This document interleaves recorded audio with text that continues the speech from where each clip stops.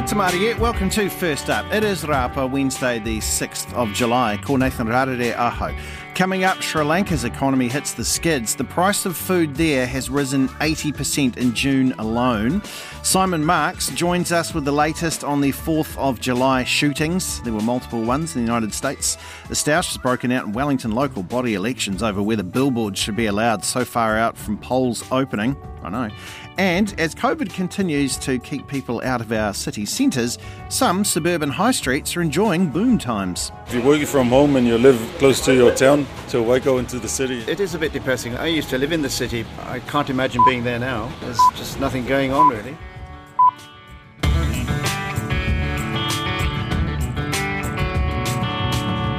Maria, welcome to First Up. I'm Nathan Rarere, and let's begin this morning in Australia, where members of a religious sect have been charged in connection with the death of an 8-year-old girl in Queensland and also a whole lot of rain around in New South Wales. Joining me now from Brisbane is our correspondent, Pam Corkery. Morena, Pam, how are you?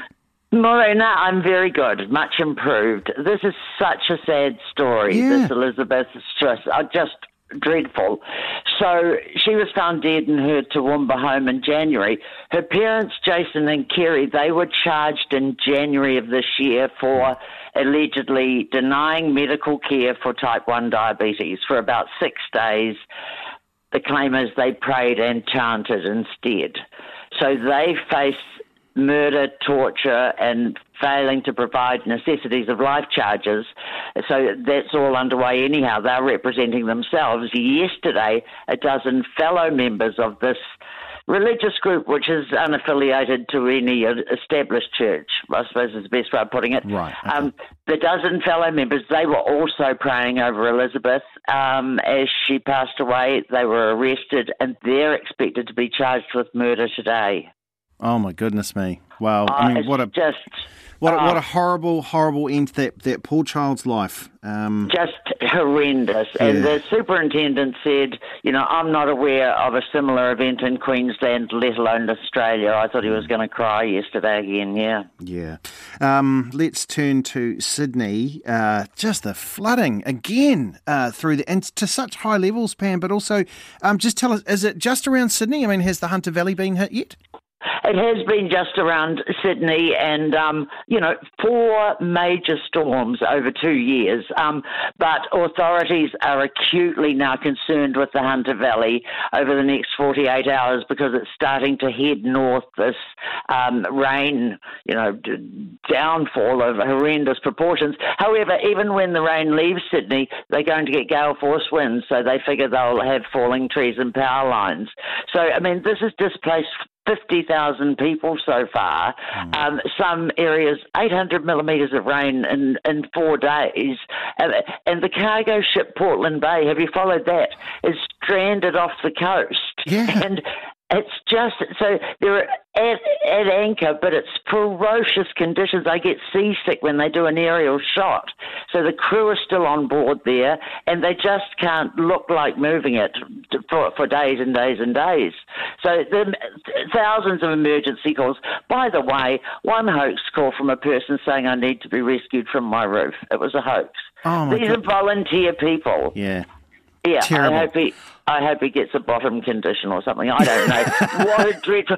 I just always think that, but just have something go wrong, you twat. Yeah, absolutely. I was quite. I saw the chart yesterday there that more rain in Sydney in 4 days than London gets for a whole year, and then some. So it's been quite incredible. We haven't had a bushfire for a while, so hopefully at least it means they haven't got something like that coming this summer. But can you just tell us about the state of the COVID-19 booster? See, because I've ticked over into that next box, the check box when how old are you thing, you see, and it's quite good for me because I'm now eligible for a second booster. Is it the same in Australia? No, well, we're still struggling with 3rd and 4th boosters. The problem is that there's this group that the Australian Technical Advisory Group on Immunisations seems to faff around. They just take forever to decide something because they're dealing with different states. Albanese, Prime Minister Albanese, he arrived back from overseas yesterday and he just said, get a move on. And this has been really welcomed by the various states. I mean, Australia passed a very unpleasant milestone over the weekend, 10,000 deaths from COVID, more than half of which occurred this year. That's 300 Australians losing their lives a week. And, we don't sort of hear about it much because, we're living with COVID. No, dying with COVID. Yeah.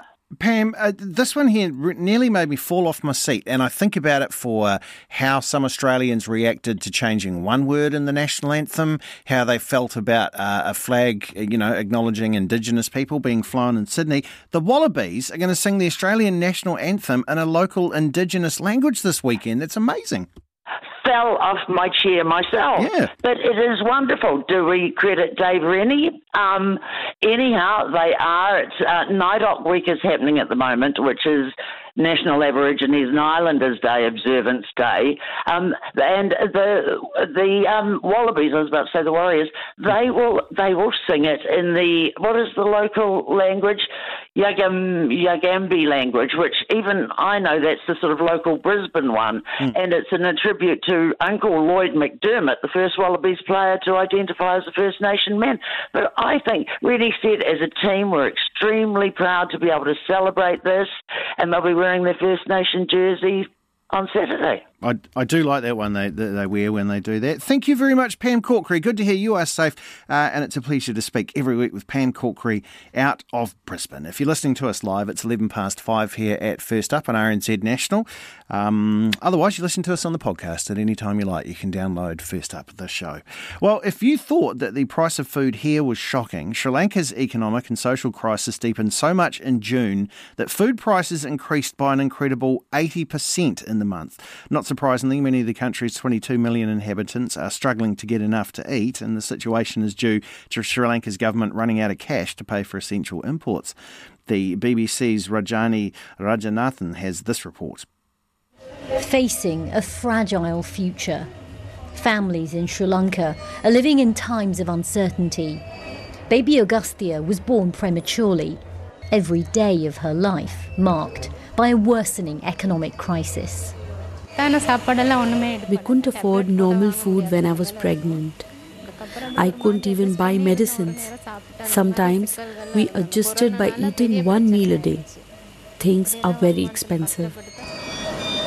Hospitals across Sri Lanka are running out of medicines and equipment to treat patients. Foreign currency to pay for essential imports is running low. You don't know how many times we cried actually. Right? Because we were very upset, and we were very upset to see that some important medicines were lacking, and because of that the patient's life was in danger. We need more and more donations, and we are completely dependent on donations as for now. It's not just medicines they're desperately in need of, but food. As this economic crisis continues to bite, they're turning to handouts. This community kitchen started just a month ago. Now it's serving hundreds.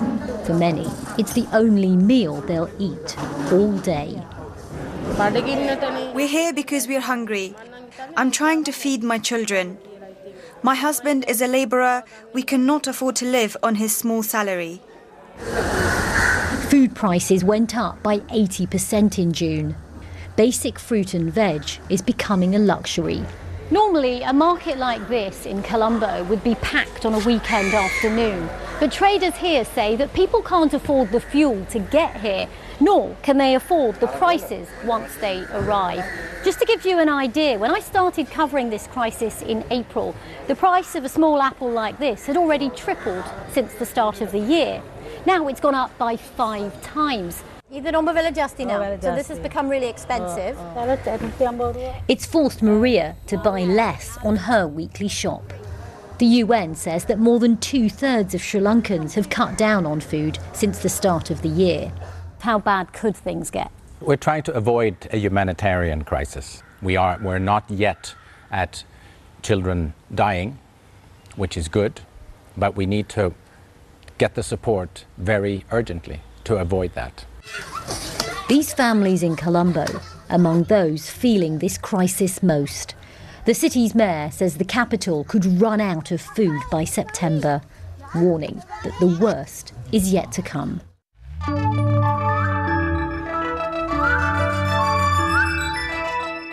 5:15. You're listening to First Up here in RNZ National with me, Nathan Rarere, and this is feedback time. I want to get your thoughts on something. I found it a bit weird yesterday that it was the way it was framed in many a newsroom around about the falling prices of houses. And I thought it was kind of framed as, oh, this is terrible. Falling house prices, good thing, bad thing? What are your thoughts on it? Good thing, bad thing? I know what I think, but I want to know what you think. Falling house prices, what do you make of that? Good thing, bad thing? Is it a positive? Is it a negative? Text us 2101, or you can do it the old-fashioned way, first up at rnz.co.nz. We will go to the Middle East now, and I'm joined from Doha by our correspondent, Alex Beard. Morena, Alex, how are you? Morena, Nathan. It's a very hot 40 degrees over here. Oh, same. No, it's not. It's really cold. Hey, it's all go. The pilgrims are back this week for the first time in the Hajj pilgrims, first time in ages, a couple of years. They are. So this is the most important pilgrimage for Muslims in Islam. The Hajj pilgrimage, usually most people try to endeavour to make as many every single year, but since the beginning of the coronavirus pandemic, Saudi Arabia said, hey, we're not doing this anymore. The risk is too great. Last year, there were only around 60,000 pilgrims, local pilgrims permitted. This year, we're expecting 1 million because they're throwing open the gates again. For those at home who aren't quite sure what the Hajj pilgrimage is, it's the one that you often see on telly where there are, thousands of people going around in circles and there's a very large mosque in the background. It's quite hypnotizing to watch, actually, but it's a big moment for Muslims around the world that they can do one of the most important things as part of their religion once again. Yeah. Now, interesting change in Israel, and it's a change of prime minister and things, I don't know how stable they are there. Who's in charge now? Yeah, Israeli politics have been all over the show, not just at the moment, but for the last 4 years. This is the fifth time that we've had a change. Yair Lapid, he is the interim prime minister at this stage until we can have new elections. It will be the fifth election in 4 years. He's a really interesting guy. He's a former foreign minister. He's been a journalist. He's been a children's book author. He's been in the army. He's done a bit of boxing on the side. He's done a bit of all sorts. He's a centrist sort of politician. And he's going to hold the fort until we can work out who's actually once again going to form a government in Israel. Israel's been really struggling the last few years to have some sort of stable government. They keep falling through constantly. Benjamin Netanyahu, who has been the leader for much of that time, and it's a bit of a controversial figure. He's pretty right wing. He's hoping to get back into government and be the leader once again when the new elections come around at the end of the year. But until then, this new man is at the helm, Yair Lapid. Wow, he sounds like a Renaissance man, the boxer, the writer, that's the world leader who should be showing up shirtless on a horse, right? If you've got that kind of CV. He modelled as well, I think. Oh, and he was a model. There you go. Of course. Tell me the latest on this Russian ship that's full of that Ukrainian grain. Yeah, so for those of you who don't know what was happening here, basically a Russian ship has allegedly been loaded with 7,000 tons of stolen Russian grain, was making its way through the Black Sea, hoping to pass through the Bosphorus Straits. Now, that's a small body of water that passes through Istanbul and would allow a ship to go into the Mediterranean. But the Ukrainians asked the Turks, hey, we've heard that there's this huge shipment of stolen grain about to pass through. Can you please stop it and seize it? So the Turks have stopped the ship. They're now investigating whether or not this is indeed stolen grain. For those who are following what's been happening as part of the Ukraine war, there have been massive issues with food supply across the world because Ukraine is one of the biggest producers of grain. They're a really important country in terms of supplying food for the world. They supply food essentially for hundreds of millions of people. And so the idea that the Russians are now stealing that grain and selling it and making the money themselves was pretty abhorrent to the Ukrainians. So the Turks are holding on to the ship at the moment. We don't know what's going to end up happening happening to it. It'll be interesting to see whether the Turks seize it for the Ukrainians or allow it in the end to pass through into the Mediterranean to be sold on. Gee, that's a test of fortitude, because Turkey will be having a look at that, and the Russians, of course, will be leaning going, no, it isn't. It isn't stolen, is it? And you've got quite a large aggressive beast that is telling you that they haven't stolen that grain off their neighbours. Hey, Alex, thank you very much for your time. He joins us every week out of Doha. He's always on top of things. He's Alex Beard. Well, nestled high amongst the pungas, there high above West Auckland sits Titirangi. It's home to artists, potters and macrame weavers. Well, it is on the pamphlets anyway. It was once. It can be again if today's Trade Me real estate listing is a sign of things to come. Producer Jeremy Parkinson talked with Trade Me's Millie Sylvester about the perfect Titirangi dwelling and what looks like an ex-army Land Rover, which features in this week's car section. It is ex-military, and to be honest, it looks like something out of an Indiana Jones movie. It's desert colour, which is, of course, perfect, and the 1988 Defender is, of course, four-wheel drive. It's a two-seater, but it also has this soft canopy on the back, which, could perhaps hold your camping gear, a chili bin, or perhaps a furry friend or two. And the vehicle is really cool because on the sides of it and on the front, there's a rope, there's a spade, there's a spare tyre, there's fuel tanks on the back. You are really ready for anything in this type of vehicle.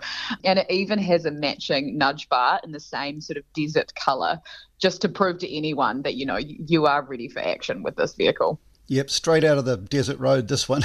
It really is a classic looking. If you're one of those military people, it is one of those.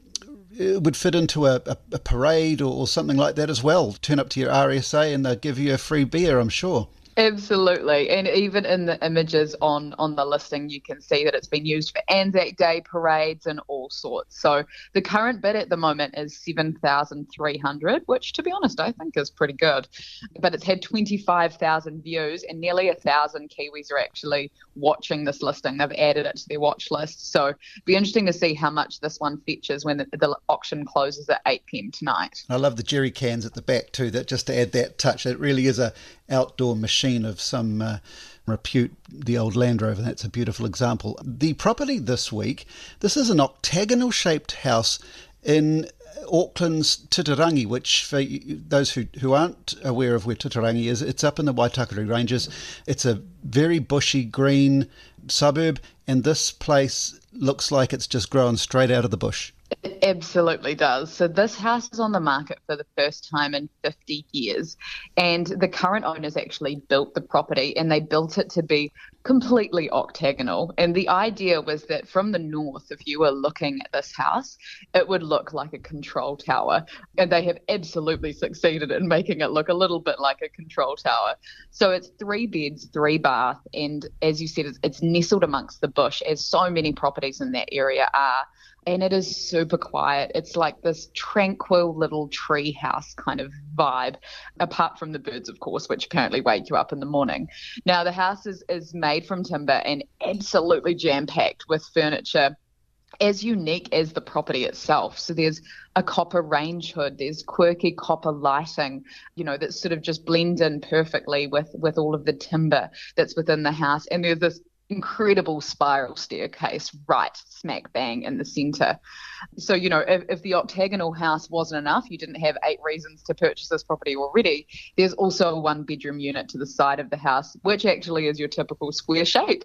But it is a very quirky and amazing property with a really cool story behind it. Yeah, lots of wood too. I love that. It just it's when I think of Titirangi and Langholm, this is the kind of house I picture. So jump onto Trade Me to have a look at that one. It really is something straight out of 1972. And carpet as thick as your arm too, if you're up for that. Lastly, today it's an outfit that was actually worn in one of the Terminator movies by one of the Terminators. Tell us about this costume. Yeah, so Terminator fans could be very keen to get their hands on some pretty cool movie memorabilia. So up for auction is a genuine screen-used costume from the 2019 movie Terminator Dark Fate. So it was worn by Gabrielle Luna, who played Rev 9, and it is the complete outfit, like boots and all. So The auction is for an El Paso, Texas police overalls, about 180 centimetres tall, a plain blue T-shirt, the leather boots that were actually worn, and of course it comes with a certificate of authenticity just to prove that it is the real deal. So the main scene in which this costume's on display can actually be found on YouTube. It's the plane fight scene for those who are very familiar with Terminator, and it's really cool because the listing includes some photos from the film to show the scenes where the costumes were used. So in very, very good condition and haven't actually been worn since their production. But it's always really cool when we see these pieces of movie memorabilia and TV memorabilia come up on site, which they do from time to time. Because, you know, for movie buffs, if this is your favourite movie, what an awesome opportunity to actually own something from the film.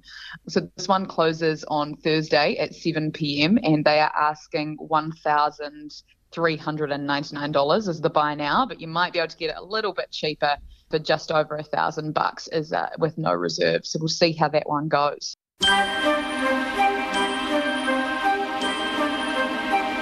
Like sands through the hourglass, so are the days of our lives. This is the day of our life that we like to call the 6th of July. Born in 1907 on this day was Frida Kahlo, of course, artist, writer, incredible life story. She was born here in 1907, and there's a couple of American gentlemen turning 76 today. One of them was the first, in fact, the only United States president to earn an MBA. He was the 43rd President of the United States. You know him as George Walker Bush. He's turning 76 today. And so is Sylvester Gardenzio Stallone, born on this day in 1946. Actor Kevin Hart is 43. 50 Cent, he's 47 today. And Burt Ward, who was Robin, the boy wonder in the TV series of Batman, still the best of all the Batmen. There you go. Burt Ward turned 77 today. It was interesting, at age 2, Burt Ward set a record because he was the world's youngest professional ice skater. There we are. Happenings on this day. In 1957, a young fellow called Paul McCartney, who was 15, went to what did he see? He saw John Lennon, who was 16, saw his band The Quarrymen performing at the St. Peter's Walton's Parish Church in Liverpool on this day in 1957 and said, "Can I play?" And they went, "Okay." And in 1994, Forrest Gump came out, starred Tom Hanks. It hit the theatres this day in 1994. They made the whole thing for $55 million. The box office that it took was $678.2 million. Movie received 13 Academy Award nominations, took home 6 Oscars. One of the one was Hank's second in the Best Actor category. And remember, it had that character Jenny from Forrest Gump, who was low-key, possibly the meanest bad person in all of 90s cinema, only rivaling the bees at the end of My Girl. And that is what happened on this day, on the 6th of July. The best things in life are free, but you can give them to the birds and bees. I want money. Joining us now from our business team is Nicholas Pointing. Kia ora, Nicholas, how are you? I'm very well, thank you. I'm just coming to terms with the fact that 50 Cent is 47 years old. I know. 50's nearly 50. There should be some sort of coronation on that. Something like that. I don't know if he can still do the upside down chin up sit up thing there. Anyway, now this is something I'm asking the audience about this because I was interested with how it's been framed. House prices dropping. Yes. Tell me about these. Well, look, just to look at the key figures here. So, in the past 3 months, house prices have had their biggest quarterly fall since February 2009. They've eased by 2.3%. Over the past month, they've fallen by 0.8%. Interesting is, well, let's get to the reasons why. It's that familiar cocktail, right? It's rising interest rates, the high cost of living. Most house prices for most people are still very unaffordable. It really is. People who are trying to get into the market are really struggling to do so. You are also seeing people like property investors who do tend to have cash, who do not necessarily face the same challenge that first home buyers, and now actually just sitting on the sidelines. They want to see where the market's going before they decide to enter into it. So that's mainly those are the key factors that's really driving this fall. Interesting to note that Auckland, which is one of the regions that saw the most aggressive acceleration in house prices. Boy, howdy did it. Is now seeing the biggest fall. Over the past quarter, house prices in Auckland have fallen a whisker under 5%. And look, you're mentioning framing. I suspect it's about, falling house prices being described as a bad thing. I found that interesting, and I thought many newsrooms around New Zealand did it, and I thought to myself, but it's also more affordable for people. Isn't that a good thing? Well, like, wasn't that one of the lead-ups to the last few elections? People were going, houses cost so much, please don't make them cost so much. But then when they drop a bit, it's like, oh, it's terrible. Look, it's not really my place to comment on how other newsrooms frame it. I'm looking at the web piece that my colleague wrote last night, and it's pretty down the middle, just this is what's happening in the market. In terms of, falling house prices being a good thing or a bad thing, it's in the eye of the beholder, really. But there was a period past couple of years where we're seeing such rapid, aggressive increases in house prices. It was being framed as a good thing, right? For a generation of New Zealanders, they felt themselves being locked out of the housing market. But I think to caution, falling house prices, you could say it could be framed as a good thing, but a good thing for whom? That's the question I would put out there, because we just had that story a couple of weeks ago about how 2022 is the worst year for first home buyers in nearly 65 years. For CoreLogic, who put out this report, they put out a quarterly report that looks at affordability. They've noted that first home buyers' proportion of the market has been falling. So it's kind of, house prices are falling. If you're locked out of the market, you're thinking, oh, yep, that's a good thing. Yeah. You go to a bank and try to get a mortgage, and they're going to say, look, mate, you're probably not going to be able to afford this, because when we stress test you up to 7%, it's not necessarily, you may not be able to actually manage these payments. We're really nervous about lending to you. Like, obviously not the exact same, but almost that same frustration that you feel when you first you're trying to get into the job market, and they go, oh, you've got no experience. No, I want to hire someone with experience. You're like, I can't get experience if I don't have experience. It's the same thing, like in the eye of the beholder. I know, but I'm not beholding one, and I'd really like to. And then I'll decide how Yeah. So it's interesting, eh? It's complicated. House prices, it's such a source of wealth here in New Zealand. It's such a measure of it's such a measure of your wealth nowadays. I feel like if you own a house, you're by definition a middle class or above. You know? You are the gentry. But interesting to see how it's framed, and it's worth keeping in mind just those contextual factors that they are falling, but who's it benefiting? Yeah. Okay, so 2101 audience, just let us know, good thing, bad thing about the house prices. You can hear more from the business team on Morning Report this morning at 10 to 7. Thanks very much, Nicholas. Look, kaupapa Māori health providers in Hastings say whānau can now get immediate mental health support instead of having to jump through hoops. The Associate Minister of Māori Health, Peeni Hinare, was in Heretaunga yesterday to visit some of the providers. Our reporter in Te Mātou o Maui, Tom Kitchen, has more. Kaupapa Māori mental health services are now running across Hawke's Bay, informed and anchored by Mātauranga Māori.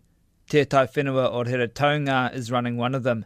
Its Chief Executive, Waylon Tahuri Whaipakanga, says it will be a big change for whānau. These are the first two services I've known in my career of 25 years where someone can walk in the door with a mild to moderate issue or problem and see someone straight away. She says it's a big improvement on how things were beforehand. There was a lot of barriers in our contracts. They had to either go to the DHB or see clinicians. This way we can get some kaimahi out who know the whānau and can get into homes and start supporting people right from the coalface. She's pleased it's finally here. There's no barriers or there's no criteria.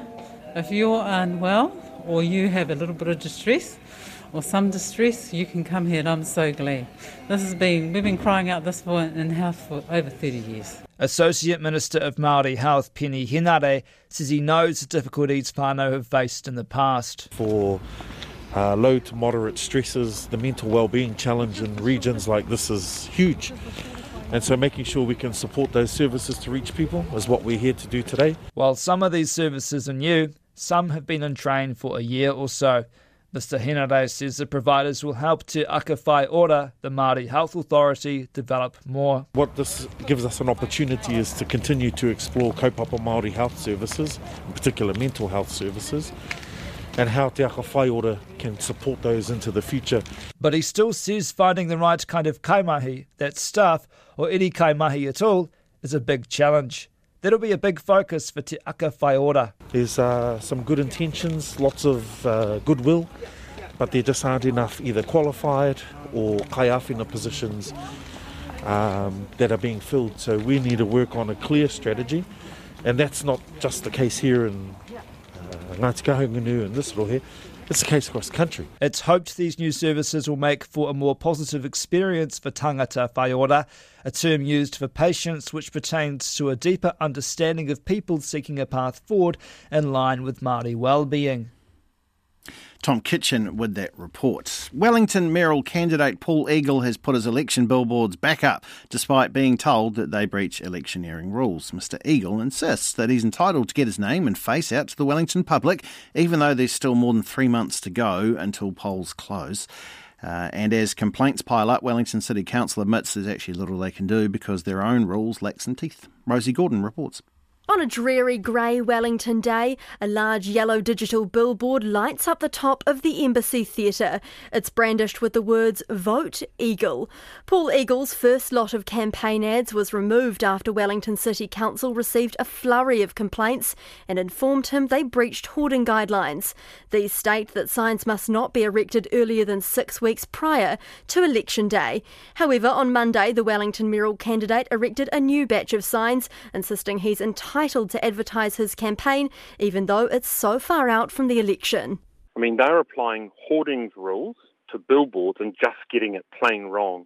So let's get that clarity. But what I'm not okay with is being singled out, as being the sole candidate who's been singled out, who is complying with the law, and then they are saying that I'm not. So Mr Eagle says the new billboards are here to stay. Given that I have confidence in my legal advice, we're continuing with my original plan, which is to use commercial billboards. But the council isn't impressed. Here's spokesperson Richard McLean. We would like the billboards to be pulled down because they are being displayed outside the 6-week period preceding the upcoming election. Mr McLean says members of the public are still complaining about the signs, but he concedes there's nothing more the council can do. The problem being that the policy doesn't have teeth, and so what we've generally relied on in the past is for candidates just to abide by it. He says the council will examine the possible loopholes in its election sign rules. Well, obviously, we are concerned, and that's why we will be looking at the situation via the review of the district plan. So that is probably our best avenue for introducing rules that can be enforced. Tori Whānau is the only other candidate officially in the race for the mayoralty so far. She's concerned that the weak electioneering rules create an unfair playing field. There are those of us in this race who do not have the same access to resource that Paul does. And for me, that's not creating a truly democratic race. So I'd certainly like a review and in future elections, a higher level of enforcement. Wellington Mayor Andy Foster, who is yet to announce whether he'll stand again, has his own concerns about the Paul Eagle billboards. Curious that we've got billboards that are talking about him as an independent. At the same time, we've also got billboards which have him as a clearly Labour-branded MP. Auckland Council says it's also received 4 complaints about election signs being displayed prior to the permitted period. University of Otago law professor Andrew Geddes says the best way to ensure candidate advertising is fair is to extend rules on campaign spending. For the 3 months before an election, there are limits on how much candidates can spend. Outside of those 3 months under the law, candidates are welcome to do whatever they want. If we really want to create a kind of more level playing field, then the way to do it would be to create a longer restricted period in which candidates can spend their money. For now, both Wellington mayoral candidates agree they want to stop talking signs and start debating the city's issues.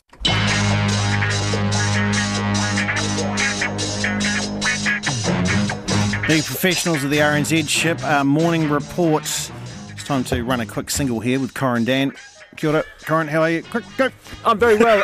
It was looking like a quick single, but now we've got, 2 senior cabinet ministers resigning in the UK. So there's a full-on crisis for Boris Johnson's government, you'd have to say, at the moment now. This is over this issue with the Deputy Chief Whip, Chris Pincher, being appointed, even though Boris Johnson has now acknowledged he knew there were allegations around, I think they're upheld, concerns around misconduct. So, big constitutional government crisis in the UK. It's been rumbling for a while, but this seems like a major turning point, so we'll definitely have quite a lot on that. Back here very quickly, we're going to look, we'll talk to Nicola Willis. She's in for Christopher Luxon, who's in the UK, but we're going to talk immigration.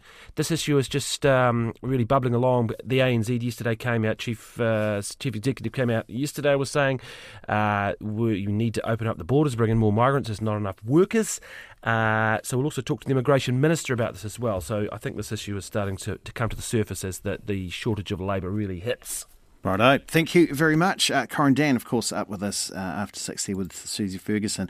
Well, to the USA now, where they're still coming to terms with yet another mass shooting on top of another mass shooting on top of another one. Just over 24 hours ago, attendees of a 4th of July parade in a suburb of Chicago, just north of Chicago, were targeted from the rooftops by another young white man with a high-powered rifle. Joining me now from Washington, D.C. is our correspondent, Simon Marks. Morena, Simon. I wish I had different things to talk about, but we don't. Just and there were more than just this one, but can you tell us what you know about the suspect in this case in Highland Park? Well, I mean, the first point to make, Nathan, is, what kind of a country is unable even to celebrate its birthday without a mass shooting? The suspect was arrested last night after a brief police chase. Robert Crimo, now known to be 21 years old, a local resident who left a long trail of videos on YouTube and other social media platforms, some of which indicated that he'd been planning this assault for quite a while. They were all hastily and belatedly removed by those social media organisations from public view shortly after his arrest. We got more details of the investigation and what it has learnt so far from Christopher Cavelli of the Lake County Sheriff's Department. We do believe Crimo pre-planned this attack for several weeks. He brought a high-powered rifle to this parade.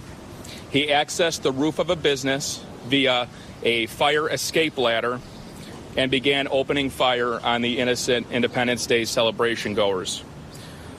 The rifle was purchased in Illinois, and the information we have thus far is that it appears to have been purchased legally by Crimo. Also purchased legally a second rifle that they found in the car that he was using when he was stopped by police and arrested. They say they also found pistols in an address connected to Robert Crimo. Again, all legally acquired.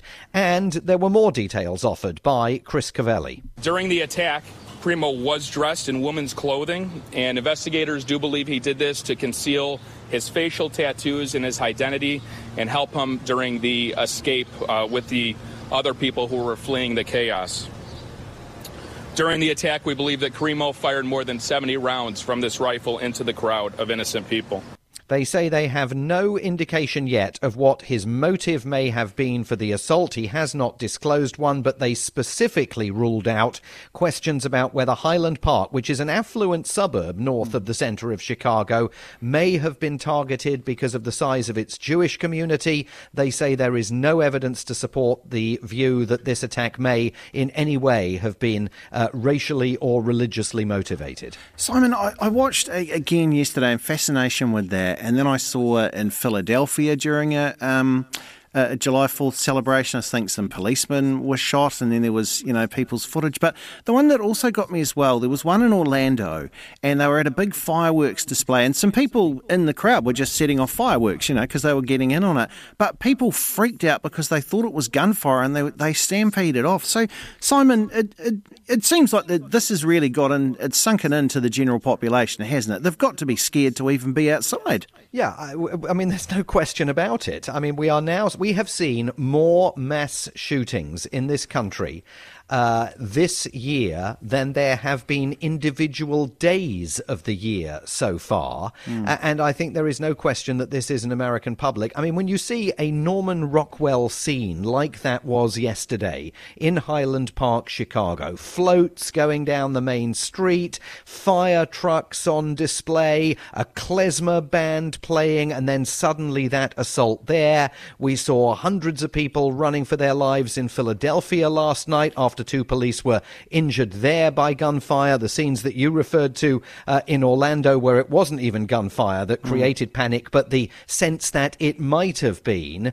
I mean, this is now a country conditioned to expect incidents of mass gun violence anytime, any place. It can happen literally anywhere. Well, I see it's just happened within driving distance of the Highland Park one in Gary, Indiana, which is, I think I had to Google, it's only about an hour's drive away, Simon. Yeah, that's right. There was that incident in Gary, Indiana, again tied to July the 4th. 3 people killed and 7 wounded at a block party there. A massive police response brought in the very early hours of Tuesday morning, so it was after the main Independence Day celebrations had kind of died down.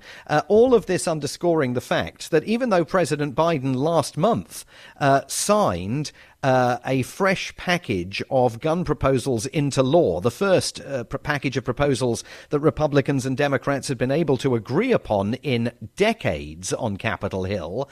None of those regulations, as far as we know so far from the investigations that are underway into these incidents, would have headed any of these incidents off. And the regulations themselves, highly diluted, not even a notion of a whiff of talk about any kind of ban on assault rifles, which, again, in Chicago, were absolutely responsible for this atrocity. Yeah, they were. Thank you very much out of Washington, D.C. That is Simon Marks. We head towards 6 o'clock here at 7 minutes 2 on First Up on RNZ National with me, Nathan Rarere. Well, walking the streets of our main city centres these days is a very different experience to what it was like, obviously, before COVID came to town. But in stark contrast, the closed shop fronts in the inner cities and empty sidewalks there at the CBDs, many suburban or outlying town centres are actually busier than ever. Here's our producer Matthew Tunison speaking with Aucklanders on Coronation Road in Mangere Bridge, where it actually can be hard to find a table or a car park these days. If we go there, the city prices are skyrocketing. Even in the little dairies, it's more expensive. So why would we go to town when we can just have it in our local areas where the price is decent enough for us? Yeah. Not low, but it's decent enough for us.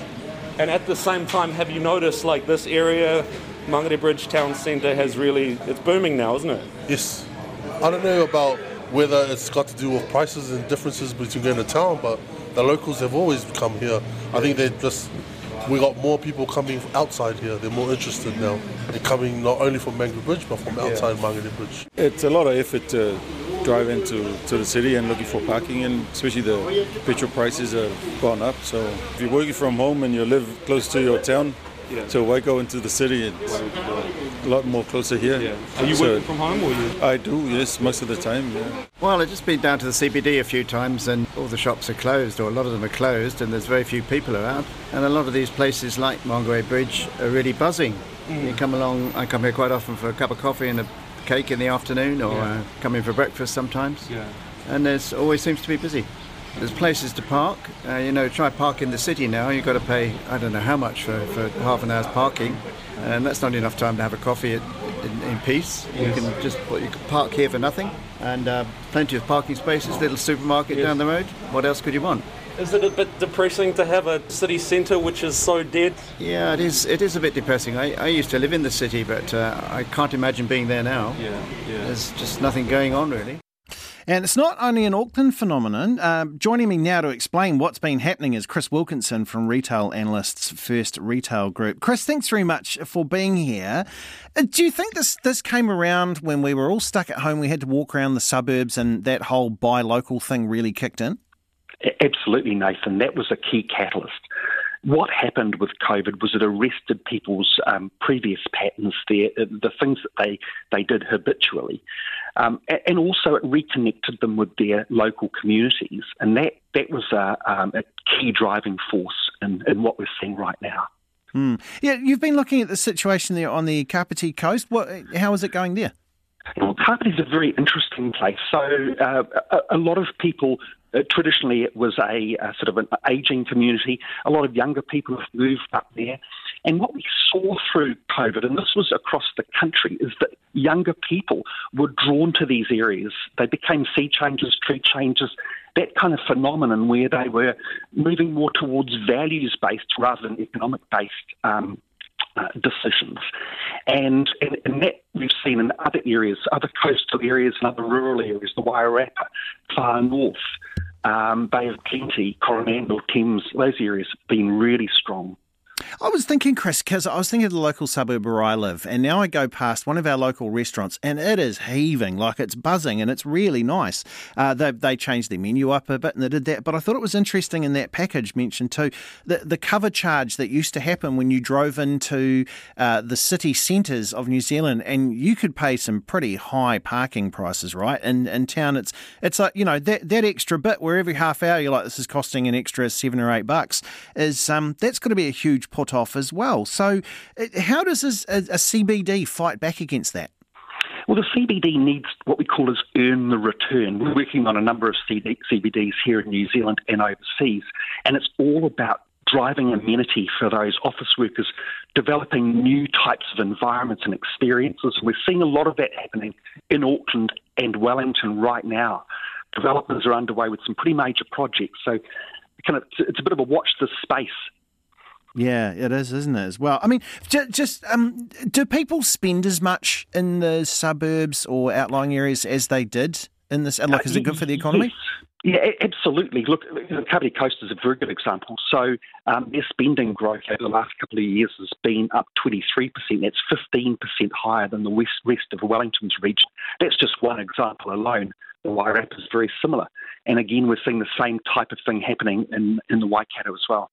Yeah. Chris, thank you so much for your time. That's Chris Wilkinson, retail analyst there at the First Retail Group. Yeah, it has been interesting, the rise of the suburbs that way. I asked this morning about house prices, what you thought, good news, bad news. Steve says, come on, guys, shallow reporting on house prices. They're falling because the market is correcting. What does anyone expect when the cheap money, extremely low interest rates cause a massive increase in price in a short time frame? This one's come in from someone who didn't put their name on it, but they go, down is good news. When young professionals on good income can't afford a first house, prices are too high. Plenty of houses, too many people with multiple properties. Carl says if lower house prices are not benefiting first home buyers, then they need to fall more. Another one, a reduction in price is good for everyone. This country's far too obsessed with house prices as a measure of success. Well, I hope all of you have a successful day. Morning Report is next with Susie and Corin. You can listen to First Up at your convenience by downloading the podcast. Otherwise, us First Up team will be back in your ears at 5 a.m. Popo.